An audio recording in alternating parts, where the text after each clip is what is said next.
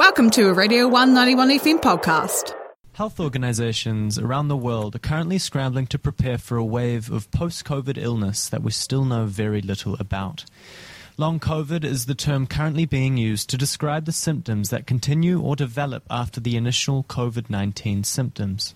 According to the World Health Organization, long COVID has developed in about 30% of those infected with COVID-19 after their initial recovery from infection. Common symptoms of long COVID include fatigue, shortness of breath, cognitive dysfunction, but also others which generally have an impact on everyday functioning. Researchers in New Zealand have begun to tackle the question of long COVID. This research is building on key insights from studies of another post-viral condition, myalgic encephalomyelitis, otherwise known as chronic fatigue syndrome. The striking similarities between ME/CFS and long COVID in terms of the symptoms and the demographic that they affect has led some experts to postulate that long COVID could actually be a subtype of ME/CFS. Warren Tate is a biochemist at the University of Otago who has dedicated much of his research to ME/CFS. He believes that long COVID and ME/CFS are sister illnesses because of the core symptoms that they share. Tate is currently collaborating alongside Auckland cellular immunologist Dr. Anna Brooks to study long COVID and post-viral illness more comprehensively.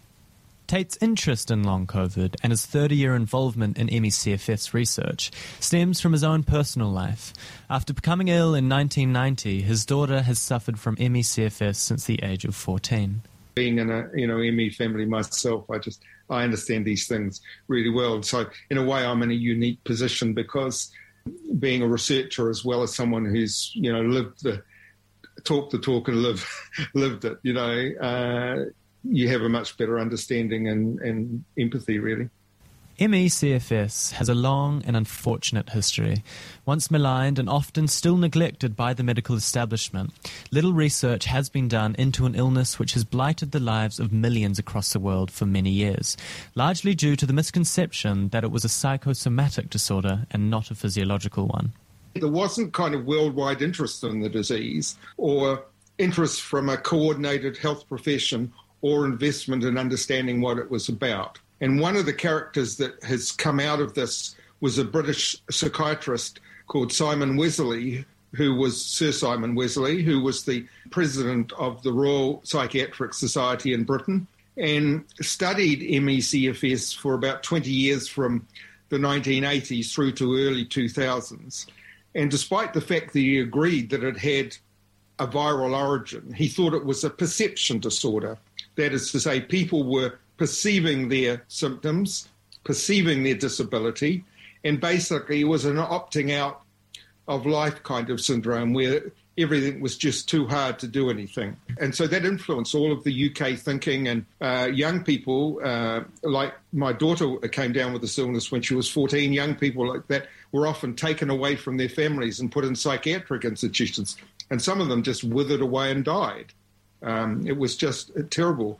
It was internationally recognised research conducted by Tate that helped prove to the world that this disease wasn't merely a perception disorder, but an actual physiological illness. I was determined, towards the end of my research career, I thought it would be possible to try and work on it and find, if there were one, a biological basis for the disease. And we managed to find molecular signatures in the end of 2020. So that's what I set out to do, without much money or support from mainstream investment agencies, even though I'd been on the Health Research Council board for 7 years and chaired the Biomedical Research Committee, but it wasn't seen as an important enough disease, even though it affected 25,000 New Zealanders.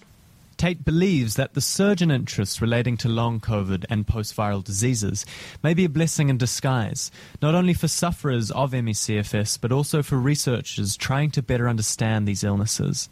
What's happened with COVID is that everybody understands what COVID is. It's not just a boutique disease, in Iceland somewhere affecting 500 people.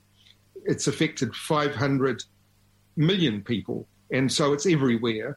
And the medical profession worldwide have woken up to this. And no one doubts the fact that long COVID, which develops from COVID, is not a biological disease because they've seen the COVID epidemic and they've seen these people get ill as a result of what we call long COVID now, and they've seen it directly related to COVID. So the blessing in disguise, much as, it's horrible to think people are going to be developing long COVID, is that the belief in the disease is, profound now. Mm.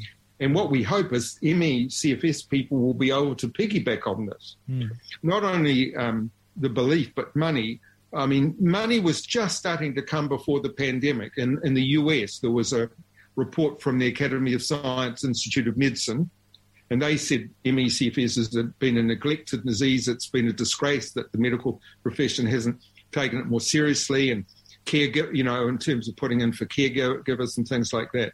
So I celebrated because the NIH said they were going to put $2 million into this research. That was amazing, After COVID and then long COVID developing, the promises has been $1.15 billion has been promised to go into it. So that's the difference it's made.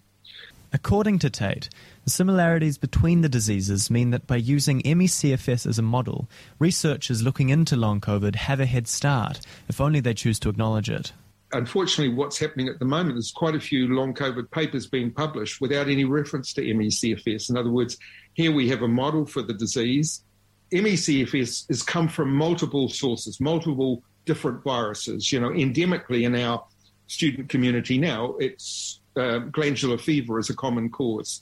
About 30% of all cases, you would say, probably come from glandular fever. In the case of COVID, of course, with so many more, we have 500 million across the world, and it looks like about 30% of people, certainly with the earlier strains, not so sure about Omicron, they go on to develop long COVID. So if you do the maths, we're talking about a third of 500 million, putting a burden of 150 million or so on the world of this illness. In New Zealand's case, because in the first stages of COVID, we didn't get many cases, relatively. So we have 25,000 ME/CFS people, and at the moment we have just a few hundred long COVIDs that are known. The impact that long COVID will have on the health system is predicted to be significant. From Warren's perspective, when it comes to long COVID, the response needs to be different than what it was with ME/CFS. Really you would say the ME/CFS, the health response to that is chaotic. I mean, many clinicians don't have any idea what the disease is about, so their patients go and see them. So the care across the country is very dependent on which doctor you go and see. There's not any kind of current therapies really available, and so it's really a management strategy for the disease, and you're relying on a doctor who is pretty sort of up to date with that.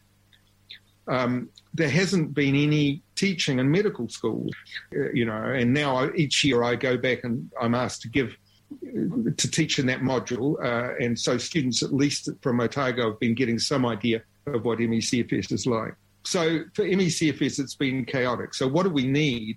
And the COVID and long COVID might be the answer. What we need is consistent at the Ministry of Health level understanding of the condition and clinical guidelines that go out to all clinicians, so that every patient that goes to a clinician will have the chance of having a consistent understanding in the doctor and also a consistent treatment. I think we have to ensure that in medical schools, both medical schools, there is discussion of this disease and its biological basis. And, what we're trying to do is to completely cleanse the idea that it's got a psychological basis. And unfortunately, that's still getting mileage in medical schools. So that's something we can do. Tate also believes it is critical that we group the two diseases, ME/CFS and long COVID, together because they are very much the same disease. ME/CFS comes from a heterogeneous initiating agent like stressors. We thought it was all viruses, but now we know that surgery can do it to some people, bacterial infections, agricultural chemicals, extreme stress in one's life can bring it on.